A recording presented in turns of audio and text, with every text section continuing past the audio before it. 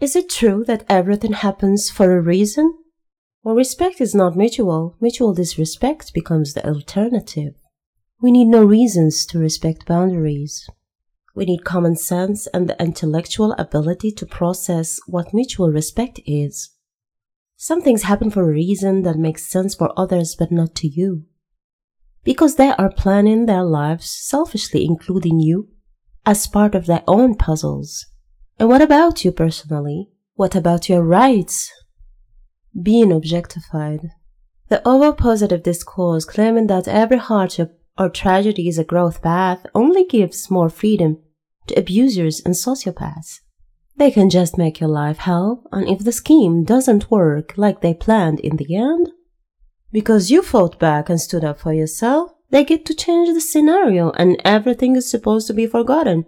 You need to move on and be good to them.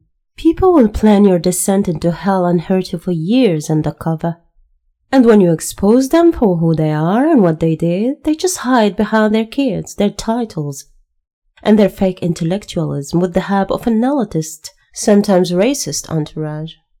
So they can keep up playing nice in public, not losing their privileges.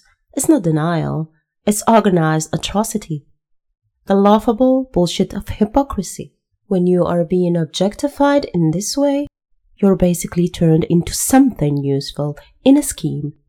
You're stripped out of your consciousness and your free will by selfish people who can't let you be, but can let you exist only to fortify their egos.